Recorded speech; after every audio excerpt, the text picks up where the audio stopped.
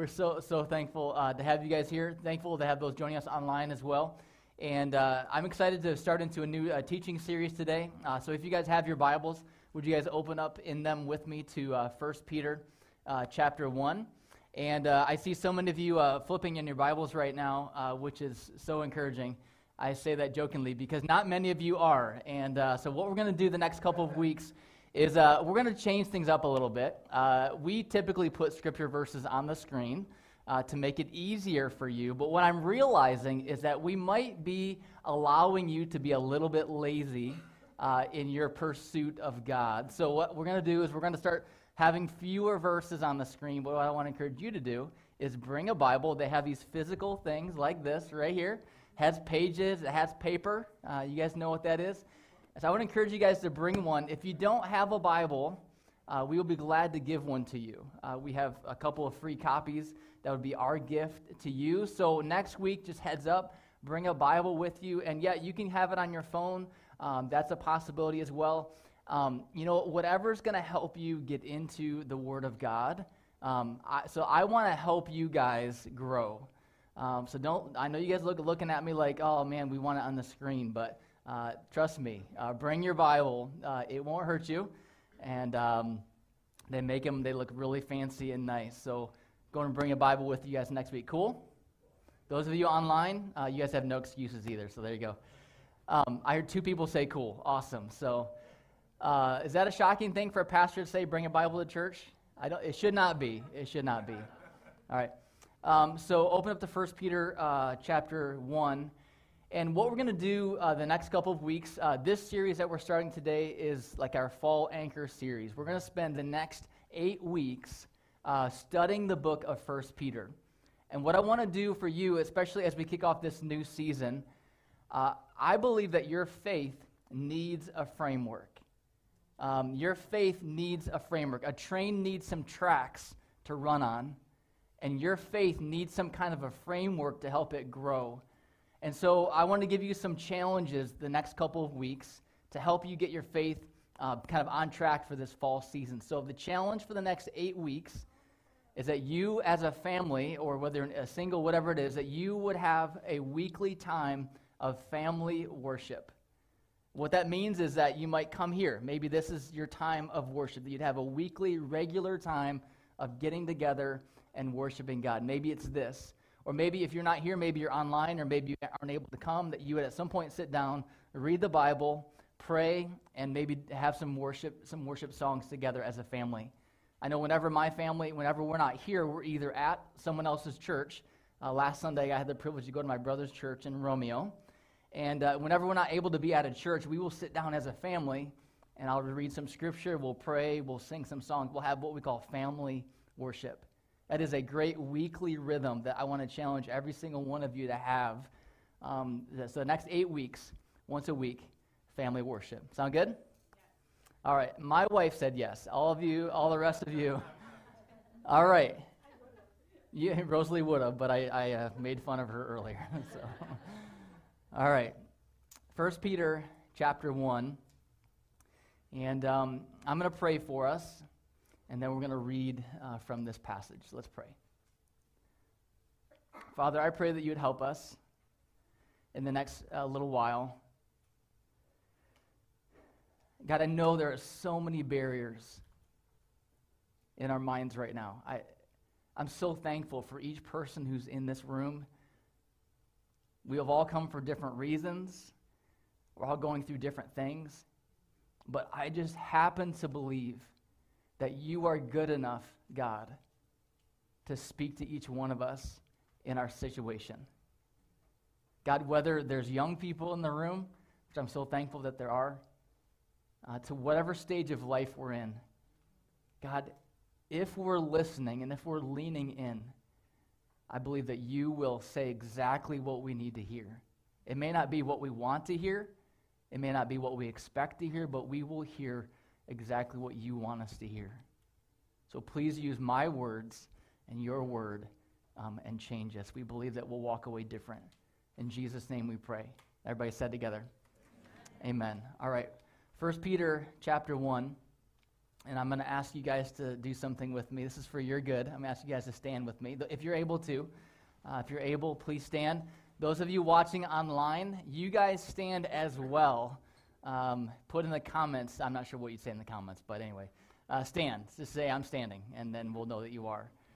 I'm going to read from this, and I want you guys to just take this in. So what the early church would do, what the church in the first century would do, is that the New Testament and the Old Testament were written on scrolls, and people like myself, religious leaders, would stand up in front of a gathered group of people, and they would read a passage. And 1 Peter is a letter that was written by the Apostle Peter. We'll learn about him in a second. And it was meant to be distributed and read among churches. So here we are, a Christian church 2,000 years later. We have the privilege of hearing from God's Word together. So here we go.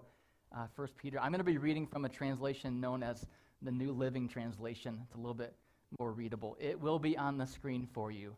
You're welcome. All right. So 1 Peter chapter 1, starting in verse 1. This letter is from Peter, an apostle of Jesus Christ. I'm writing to God's chosen people who are living as foreigners in the provinces of Pontus, Galatia, Cappadocia, Asia, and Bithynia. God the Father knew you and chose you long ago, and his Spirit has made you holy. As a result, you have obeyed him and been cleansed by the blood of Jesus Christ. May God give you more and more grace and peace. Somebody say amen to that. Amen. All praise to God the Father, our Lord Jesus Christ. It is by his great mercy that we have been born again, because God raised Jesus Christ from the dead. Now we live with great expectation, and we have a priceless inheritance, an inheritance that is kept in heaven for you, pure, undefiled, beyond the reach of change and decay. And through your faith, God is protecting you by his power till you receive this salvation, which is ready to be revealed in the last day for all to see. So be truly glad. There is wonderful joy ahead. Somebody say amen to that too. Even though you must endure many trials for a little while. These trials will show that your faith is genuine. It is being tested as fire tests and purifies gold, though your faith is far more precious than mere gold. So when your faith remains strong through many trials, it will bring you much praise and glory and honor on the day when Christ Jesus is revealed to the whole world. You love him even though you've never seen him. Though you don't see him now, you trust him. And you rejoice with a glorious and inexpressible joy. The reward for trusting him will be the salvation of your soul. Doesn't sound too bad. This salvation was something even the prophets wanted to know more about when they prophesied about this gracious salvation prepared for you. They wondered what time or situation the Spirit of Christ within them was talking about when he told them in advance about Christ's sufferings and his great joy, great glory afterward. They were told that their messages were not for themselves, but for you.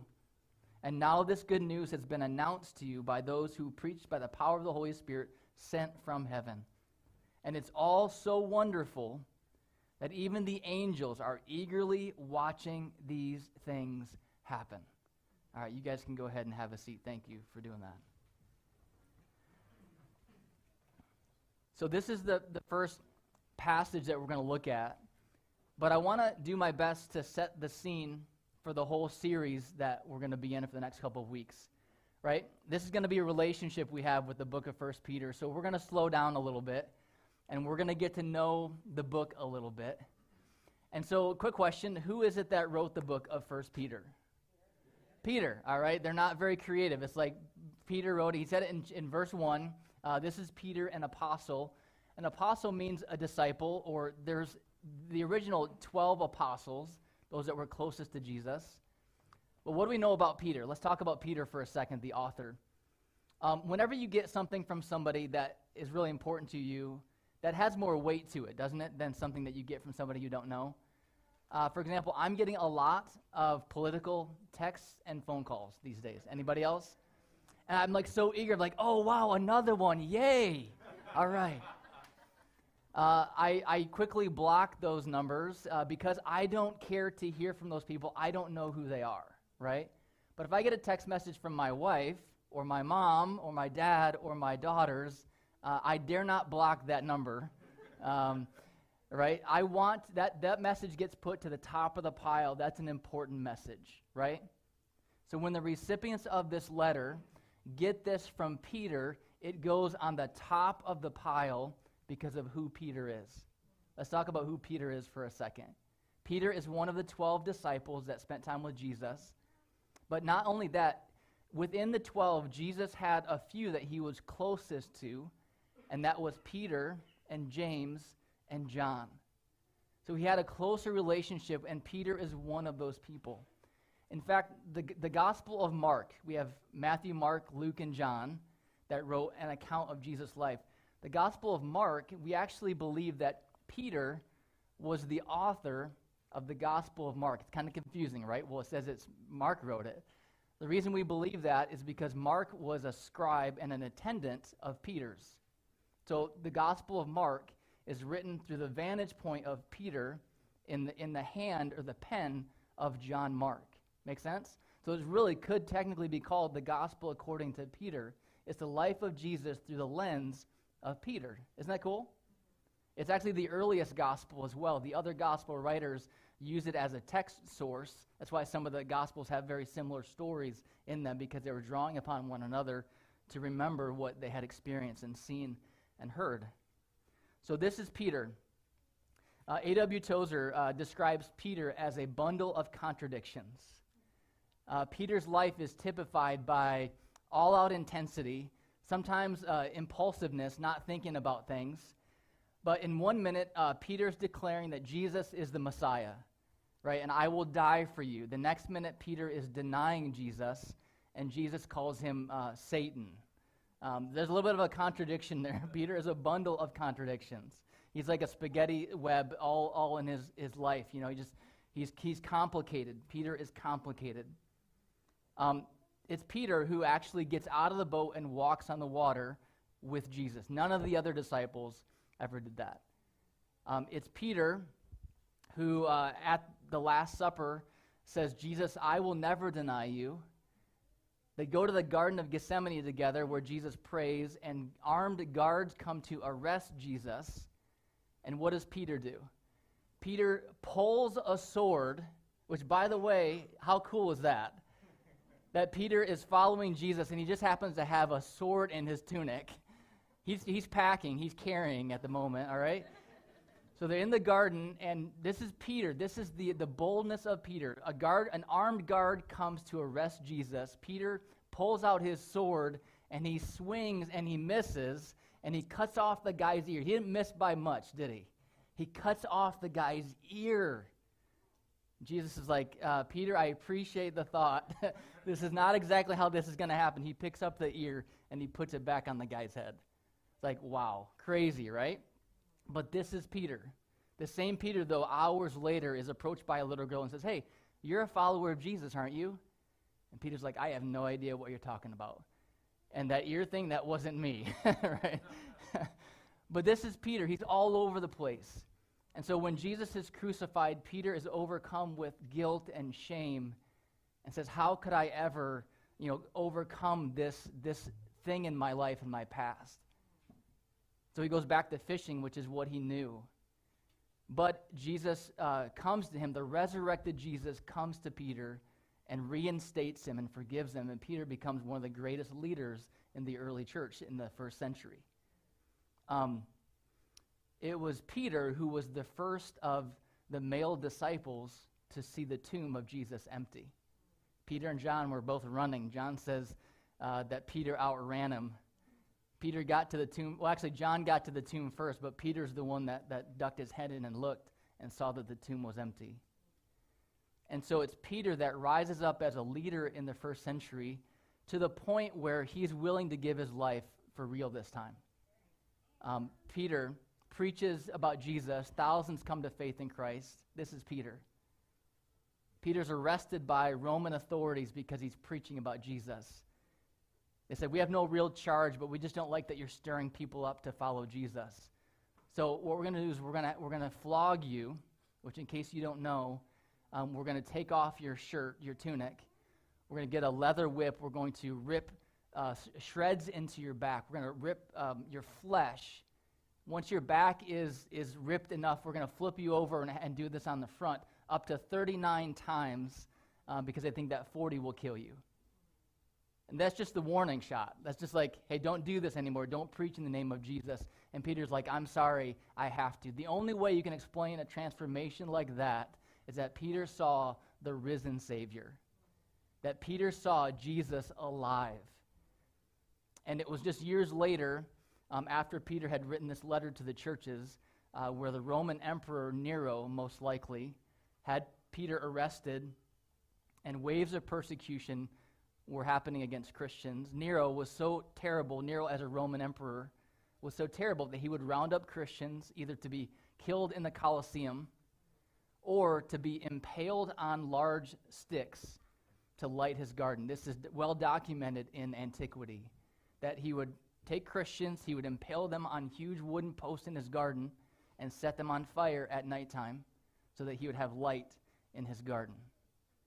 So Peter is arrested by Nero, and his time to be crucified is coming. But as he's being crucified, he pleads with those who are killing him, please don't crucify me in the same way that Jesus was crucified. He convinces them to turn his cross upside down, and he's crucified upside down with the blood rushing to his head. This is Peter. So when this church gets a letter, when these churches get this letter from Peter, they're leaning in. Do you understand? Like, they're like, what is Peter saying? And what Peter goes on and rehearses in these verses that we just read, here's the main theme of the book of Peter. Trials are coming, and in fact are here, but take heart, there is joy ahead. See, the Christians in the first century, they had a rough go of it. They were what they would consider, they were exiles, they were foreigners. They didn't feel like they fit in very well.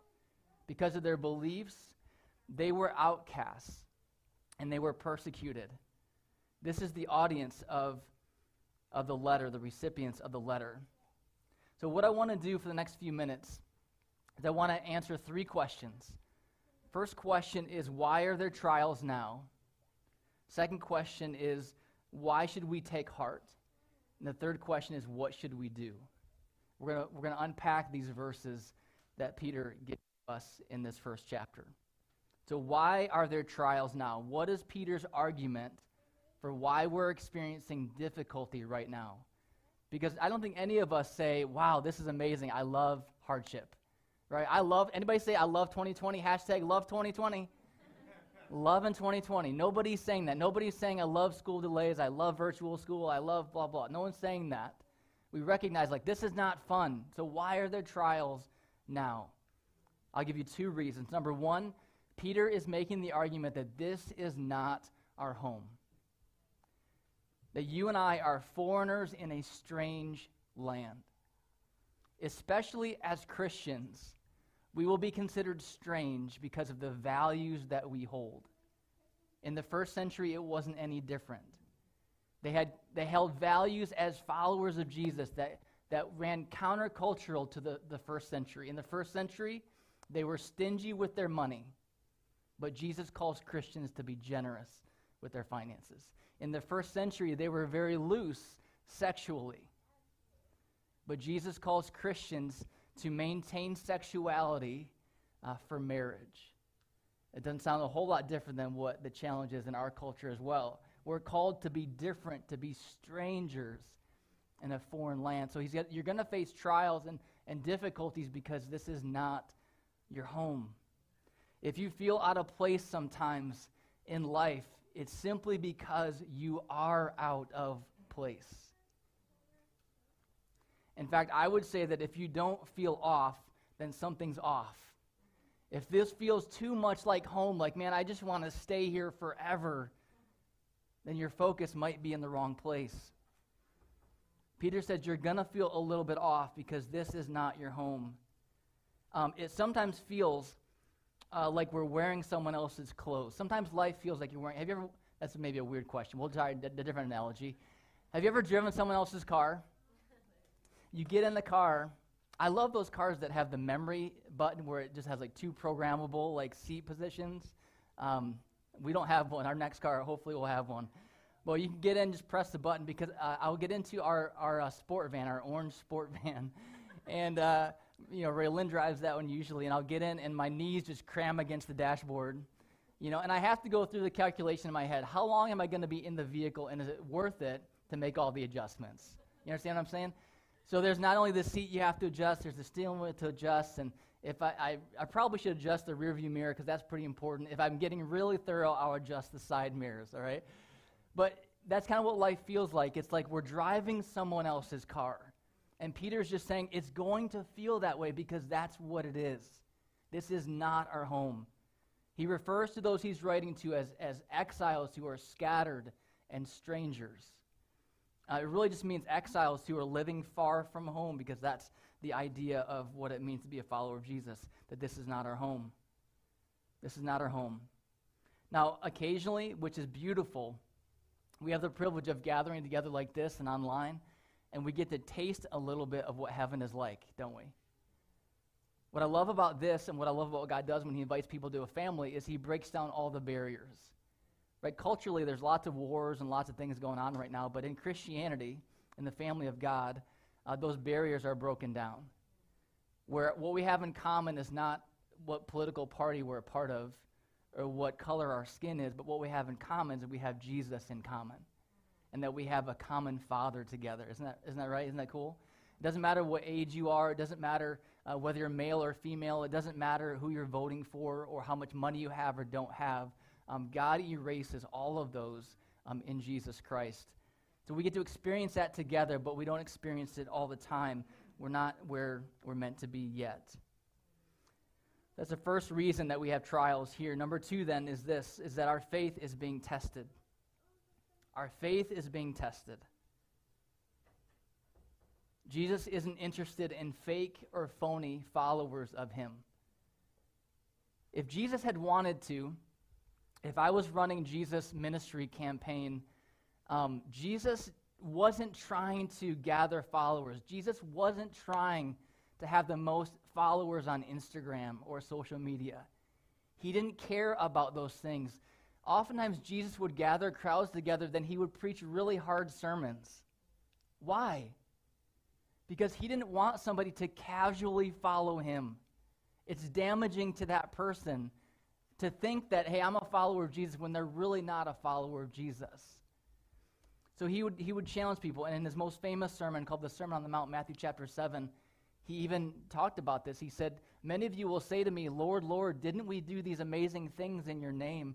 But he'll say, I never knew you. Like, you may go to church and you may call yourself a Christian, but do you know God? Like, do you follow Jesus? It kind of reminds me of that song, you put your left foot in, you put your left foot out. Is this a bad analogy? Should I not go here? Rosalie's like, Josh, don't do it. No, don't. But at the end, it finally says you put your whole self in. Right? It's kind of that idea that at some point you've got to put your whole self into it. And it probably won't even make any sense until you come to that point where you finally do put your whole self in. Are you truly following Jesus? Your faith will be tested. So why should we take heart? What does Peter say as reasons why you should take heart? And there's 2 reasons. Number 1, that the struggle that we go through is making us stronger.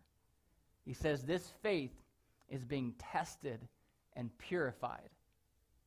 It's being tested and purified. Your faith is purifying you.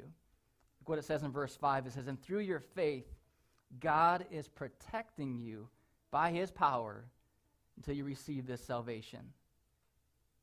I oftentimes fall into the trap and think that if it's true, it will be easy. People fall into this myth of this trap in marriage. If it was the right person, it wouldn't be a struggle. I'm sure you've never thought that. We think that whatever the easiest path is, that must be the right path. And most of the time, it's the opposite of that. That anything that's worth anything is going to take hard work. And it's the same thing with our faith. I fall into the trap sometimes going, oh man, I find myself complaining in my heart to God, like, this is so hard. I don't want to do this. Is it okay for me to admit sometimes I don't want to be a pastor? Is it okay for me to admit sometimes, like, I even struggle, I don't want to follow Jesus right now because it gets hard sometimes. Pastors are people too, all right? I didn't want to burst any bubbles, but God just reminds me, it is going to be hard. It's going to be a struggle. That's what the book of 1 Peter is about. Hey, don't give up. Don't give up. Hold on. Stay strong. It's going to be challenging. Author Levi Lusko, he said, what is faith if not a filter that allows you to process your experience through the goodness of God? That's what faith is, right? Faith is like, this is hard, this is frustrating, but I'm going to choose to filter this situation through the goodness of God. I don't like what's going on, but I'm going to choose to put on those glasses that filter this, that look at this through the eyes of faith, that God is still doing something and that he is good. Levi Lusko also said, worry is simply faith in the enemy. Ouch. When I first heard that stung a little bit. That when I'm full of worry, I'm just simply putting faith in the enemy and not faith in God. So the struggle is making you stronger. It's a fight. You've got to fight. Number 2, then our true reward is yet to come, Peter says. So let me unpack that for a second. For several decades in the history of Christianity, or the history of the Christian church, the predominant message was, give your life to Christ or follow Jesus for the fire insurance. You guys know what that means? If you die and you don't know Jesus, you're going to go to hell, and there's fire there, and you don't want to go there. So many people are like, sign me up. I want some fire insurance. We recognize that that's not the whole gospel, right? The whole gospel is that God loves us. He wants to have a relationship with us. Yes, there is eternal punishment for our sins, but God has provided a way for us. And so the message has then become, accept Christ because he's going to make your life better right now. And there are some elements to that, right? It's like, yes, when you say yes to Jesus, if you follow Jesus, he will give you true joy and true peace that's not dependent upon how much money you have, what kind of car you drive, or who you're with. It's amazing what Jesus does in your life when you follow him. Can somebody say amen to that? So when you choose to follow Jesus, yes, God blesses you and your life. But what Peter's reminding us is that's just part of the reward of following Jesus. And I think we have forgotten to talk about the fact that those who endure to the end, or those who persevere in their faith, there is even greater reward that is eternal. Peter says, you are now part of the inheritance of God that doesn't spoil or fade or doesn't change or decay. It doesn't follow the S&P 500. This inheritance, this 501k plan, 501k, 401k? 501, where'd that come from? It's even better, right? It's even better. This is a 501k. I just made that up. I gotta get back on track. I'm like, I don't know where that came from. I'll have to dive into that later. But this is eternal, that there's the joy of following Jesus now, but there's also a greater reward to come. To those who endure, they will experience complete redemption, total justification. Jesus this is a great example from the life of Jesus. So Jesus, as he was ministering and spending time with his disciples, he would basically train them and teach them how to pray with people and what to do. And he would send them out, and they would come back, and they would report what they had done. So they come back one time, and they're all excited. They're like, Jesus, we just had the most amazing day of ministry. We got to pray with people. We got to see people healed. There were people who had demons, and they were demon-possessed. We prayed, and the demons even obeyed us. And Jesus was like, all right, kudos, high fives, like all around. That's great. He says, but don't get too excited about that. He said, I want you to rejoice that your names are written in heaven. So Jesus is giving them perspective. Like a day of ministry sounds pretty amazing. Like if I could walk away from a Sunday afternoon and be like, hey, Dad, guess what? We had 5,000 people at our church today. Yeah, it was 30 services, but we had 5,000 people at our church today. Yeah. Like I would like take a nap and like that would be fantastic. But Jesus would be like, hey, that's great, Josh, but what you should really rejoice in is that your name is written in heaven. That's what he's saying. So there's a greater reward. There's a greater perspective that outweighs and outshines the trials that we face here. So take heart because our true reward is in heaven. We can only imagine what that will be like. All right, so those are the first two questions. Why are the trials now? Why should we take heart? Third question is, what do we do? I'm going to give you two pieces of encouragement and advice. Number one is to hold steady. That's one of the messages of the book of 1 Peter, is hold steady. Let nothing move you. 1 Corinthians 15:58 says, therefore, my dear brothers and sisters, say it with me. What does it say? Stand firm. Let nothing move you. Always give yourselves fully to the work of the Lord, because you know that your labor in the Lord is not in vain. Ephesians chapter 6, Paul gives some other encouragements.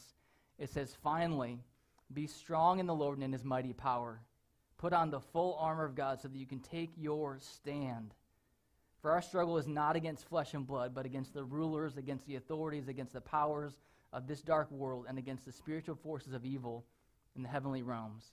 Therefore, put on the full armor of God so that when the day of evil comes, you may be able to stand your ground, and after you've done everything, to stand. You guys notice how he says stand several times in there? Stand your ground. Stand your ground. In Michigan and in lots of states, there's typically what they would call a stand your ground law. Does anybody know what that law means? Basically means that if someone is threatening you, you have the ability, you have the right to stand your ground. That you can protect yourself, you can defend yourself. It's called the stand your ground law or principle. How cool would it be if we adopted as Christians a spiritual stand your ground type principle? That when circumstances are seeking to discourage us, that we'd say, hang on, I'm not going to let you push me around. I'm not going to let you move me. I notice a pattern in my life. If I allow myself to feed on too much news or social media, for me, and other people have different abilities, but it discourages me. I get angry. Like I see some of you interacting on social media, and not you guys. I see other people interacting on social media, and just I'm watching. But I see people, and it's just discouraging, right? It's like these people are fighting about this issue, and these people are bickering, complaining, and fighting about these issues, and it's just like, I just get discouraged. I just get angry. And what that does is it throws me off of my game when God has called me to follow him. God has called me to shepherd and lead my family. God has called me to keep my eyes focused on him, and instead I'm over here stewing and getting frustrated about other stuff. And I have to recognize I can't let that move me anymore. I have to stand my ground. And I have to hold my faith. And I love what Peter does in the whole book of 1 Peter, actually. He uses Jesus continually as a reference. He keeps pointing back, and one of the reasons we have hope, one of the reasons we have joy ahead is because Jesus is alive. Because we have a living hope. That Jesus is alive. And if you look at the life of Jesus, there's kind of like an analogy there, a metaphor there that I think fits our lives very well. If you think about Jesus' ministry for 3 years, God did so much through Jesus. But then the end of Jesus' life, it begins to look very tragic if you don't know the rest of the story, right? His last week of life, crowds are cheering Hosanna. They're cheering. They're welcoming him into the city of Jerusalem. They're all on Jesus' side. Then Thursday, cancel culture sets in big time. You guys think we're the first ones that have cancel culture? And the same crowds that said I'm just trying to show that I'm relevant. Is that working? No? Okay. All right. Rosalie gave me that look. She's like, no. Thursday, but it's not that much different. Thursday, the same crowds who were saying, Jesus is amazing, we're now saying crucify him. And so Jesus gets hung on a cross, dies, and the world goes dark. Can you imagine what that season would have been like for the disciples?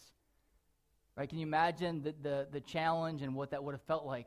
And I love thinking about this, but Friday is the tragedy of Jesus' death on the cross.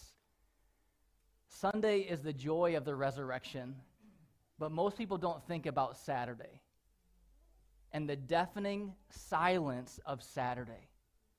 When all seems lost, when everything seems hopeless, when they are just waiting. And they're good, faithful Jews. They took Jesus' body down off the cross on Friday before 6 p.m. when the Sabbath, the Jewish Sabbath, begins. They can't do any work on the Sabbath. They take his body down, they put him in a borrowed tomb, and they don't get to do all the burial stuff that they want to do to prep his body to be buried. So they put him hurriedly in a tomb, and they're sitting there Friday night, Saturday, like just they're watching the watch and the time, and it's just going so slow. Can you imagine, like, just the despair of Saturday? They get up Sunday morning not to go see an empty tomb. That's not what they were expecting. They get up Sunday morning to go finish the job of burying their friend and what they believe was their Savior, Jesus. So for them, all hope is gone. They go to the tomb expecting to find a dead body. Instead, they find an empty tomb.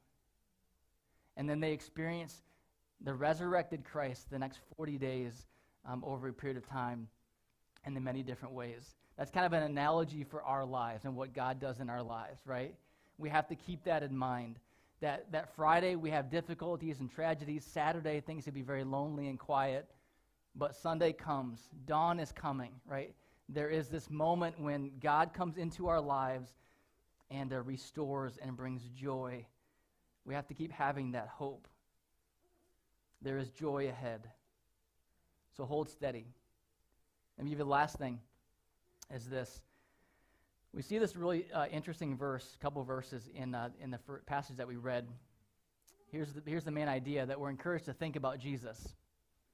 Like, well, I do think about Jesus. I'm at church, we're thinking about Jesus, we sing songs about Jesus. Jesus, Jesus, Jesus, right? But here's what it says. Here's what Peter says in verses 8 and 9. It says, though you have not seen him, who are we talking about? When in doubt, say Jesus in church. That's when in doubt, 99% of the time. Though you have not seen him, who are we talking about? Jesus. All right, you love him, same him, all right? Even though you and I have not seen Jesus physically, we love him. And even though you don't see him now, Jesus, you believe in him and are filled with an inexpressible and glorious joy. For you are receiving the end result of your faith, the salvation of your soul.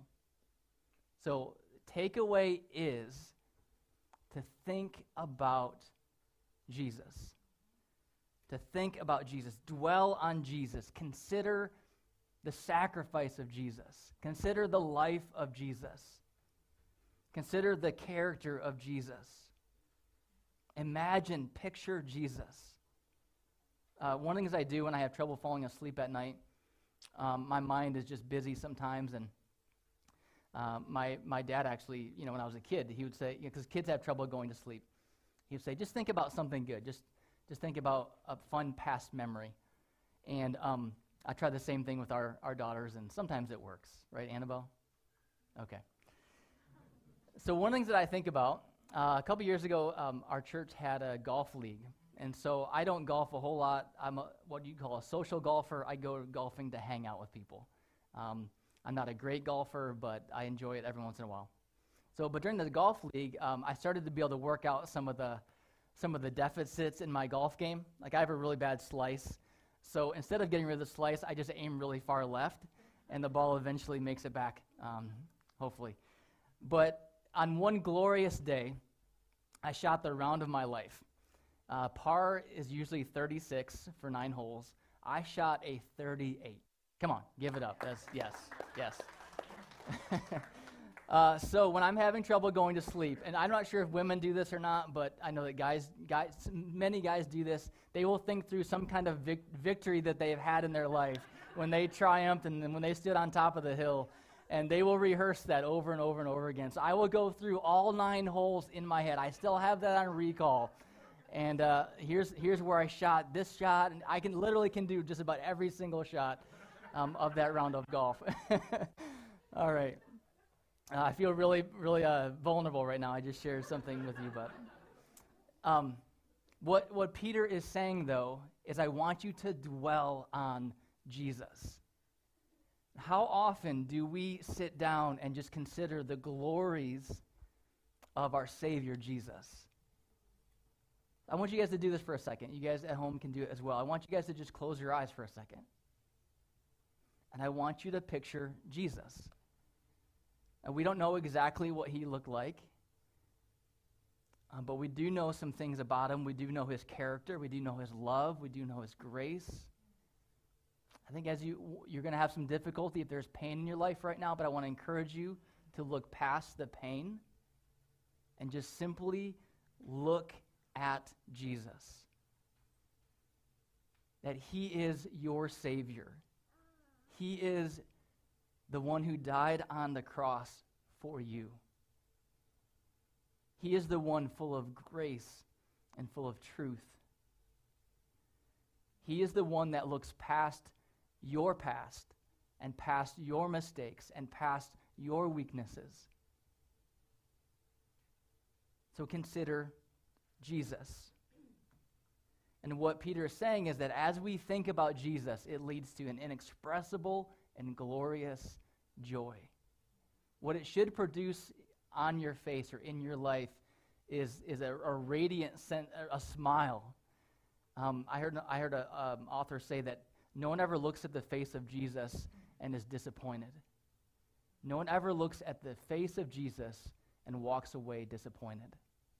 He is what you need. He is your mercy. He is your grace. You guys can open your eyes. Philippians chapter 4, 8, and 9 says, "Finally, brothers and sisters, whatever is true, whatever is noble, whatever is right, whatever is pure, whatever is lovely, whatever is admirable, if anything is excellent or praiseworthy, think about such things.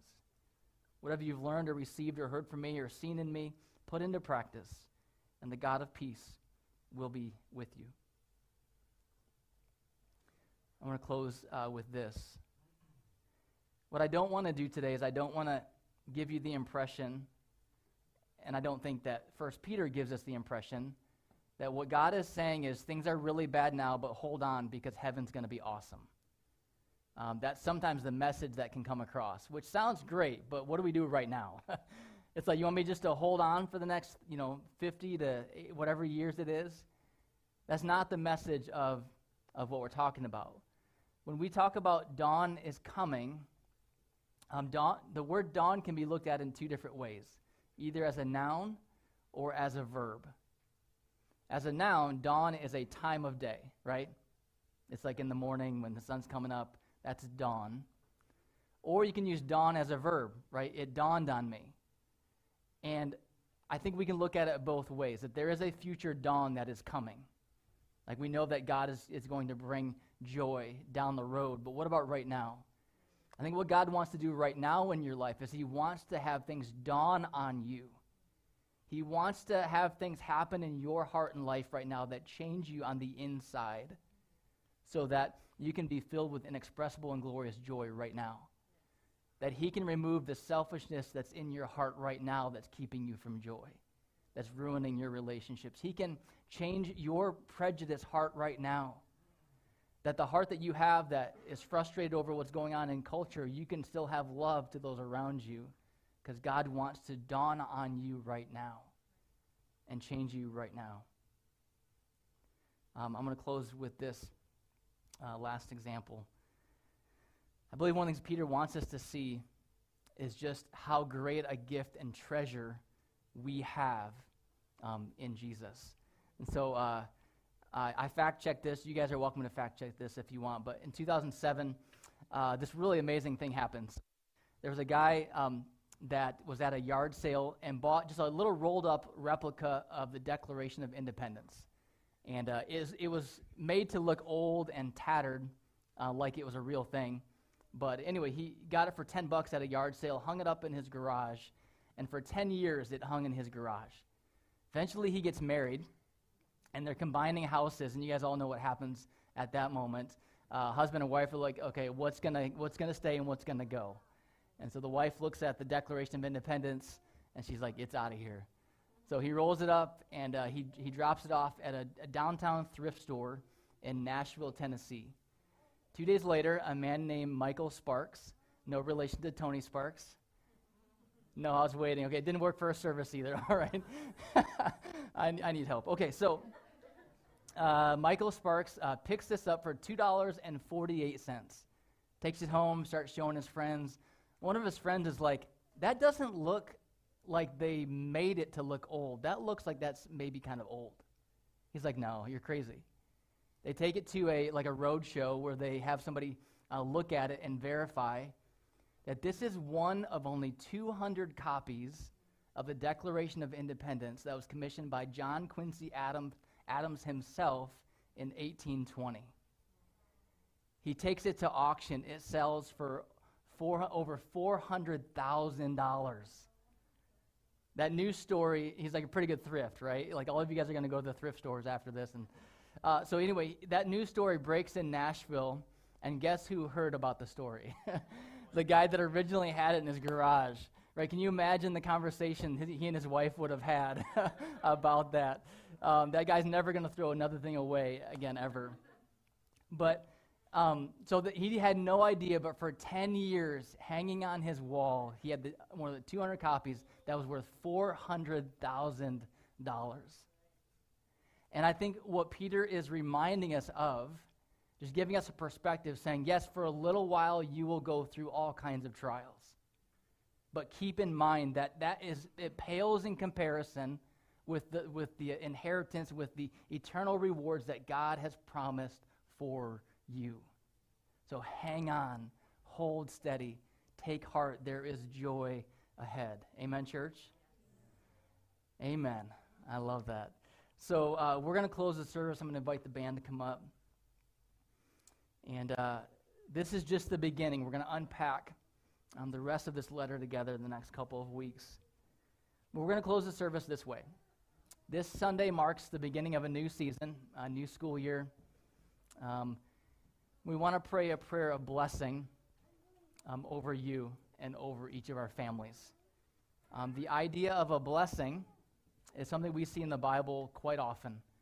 In fact, in the first two verses that we read, Peter said, what does it say? Grace and peace be yours in abundance. That's a prayer of blessing. He's saying, may God bless you with peace and with joy. And so there's another example of a prayer of blessing in the Old Testament. And here's what it says in Numbers chapter 6. This is God speaking to Moses. The Lord said to Moses, tell Aaron and his sons, this is how you are to bless the people.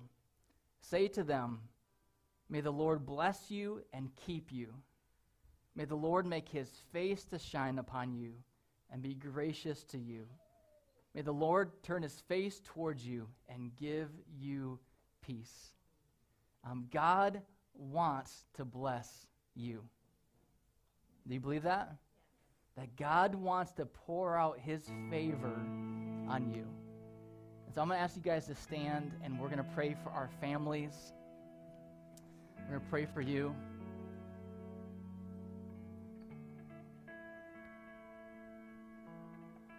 If you are here as a family, I would encourage you maybe to circle up, gather up, grab each other. If you are not here with anybody else, you are a part of our family, and we're glad that you're here. Those watching online as well, grab your family, circle up, and we're going to pray. And I'm just going to pray a prayer of blessing. If you want, you can reach out your hand, symbolically saying, I receive. God, yes, please pour out your blessing on my life. And let's pray together. God, I thank you so much that you present yourself and you reveal yourself as a God who blesses.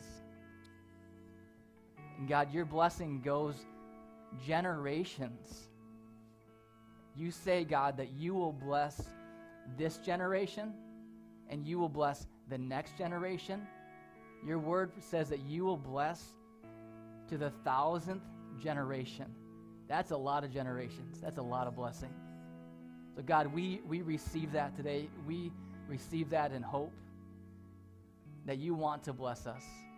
God, you want to sustain us. You are with our kids. You will bless them as they go to school and as they learn. However that looks, God, you will be their sustainer and their guide. God, whatever our future looks like, you will bless. You will sustain. You are God. So we ask for your blessing on our families, on our teachers, on our leaders, on our law enforcement, on those who are leading the way in diversity and unity and equality. God, we ask for you to bless us, God, as we turn to you. Thank you for your grace. In Jesus' name we pray. Amen.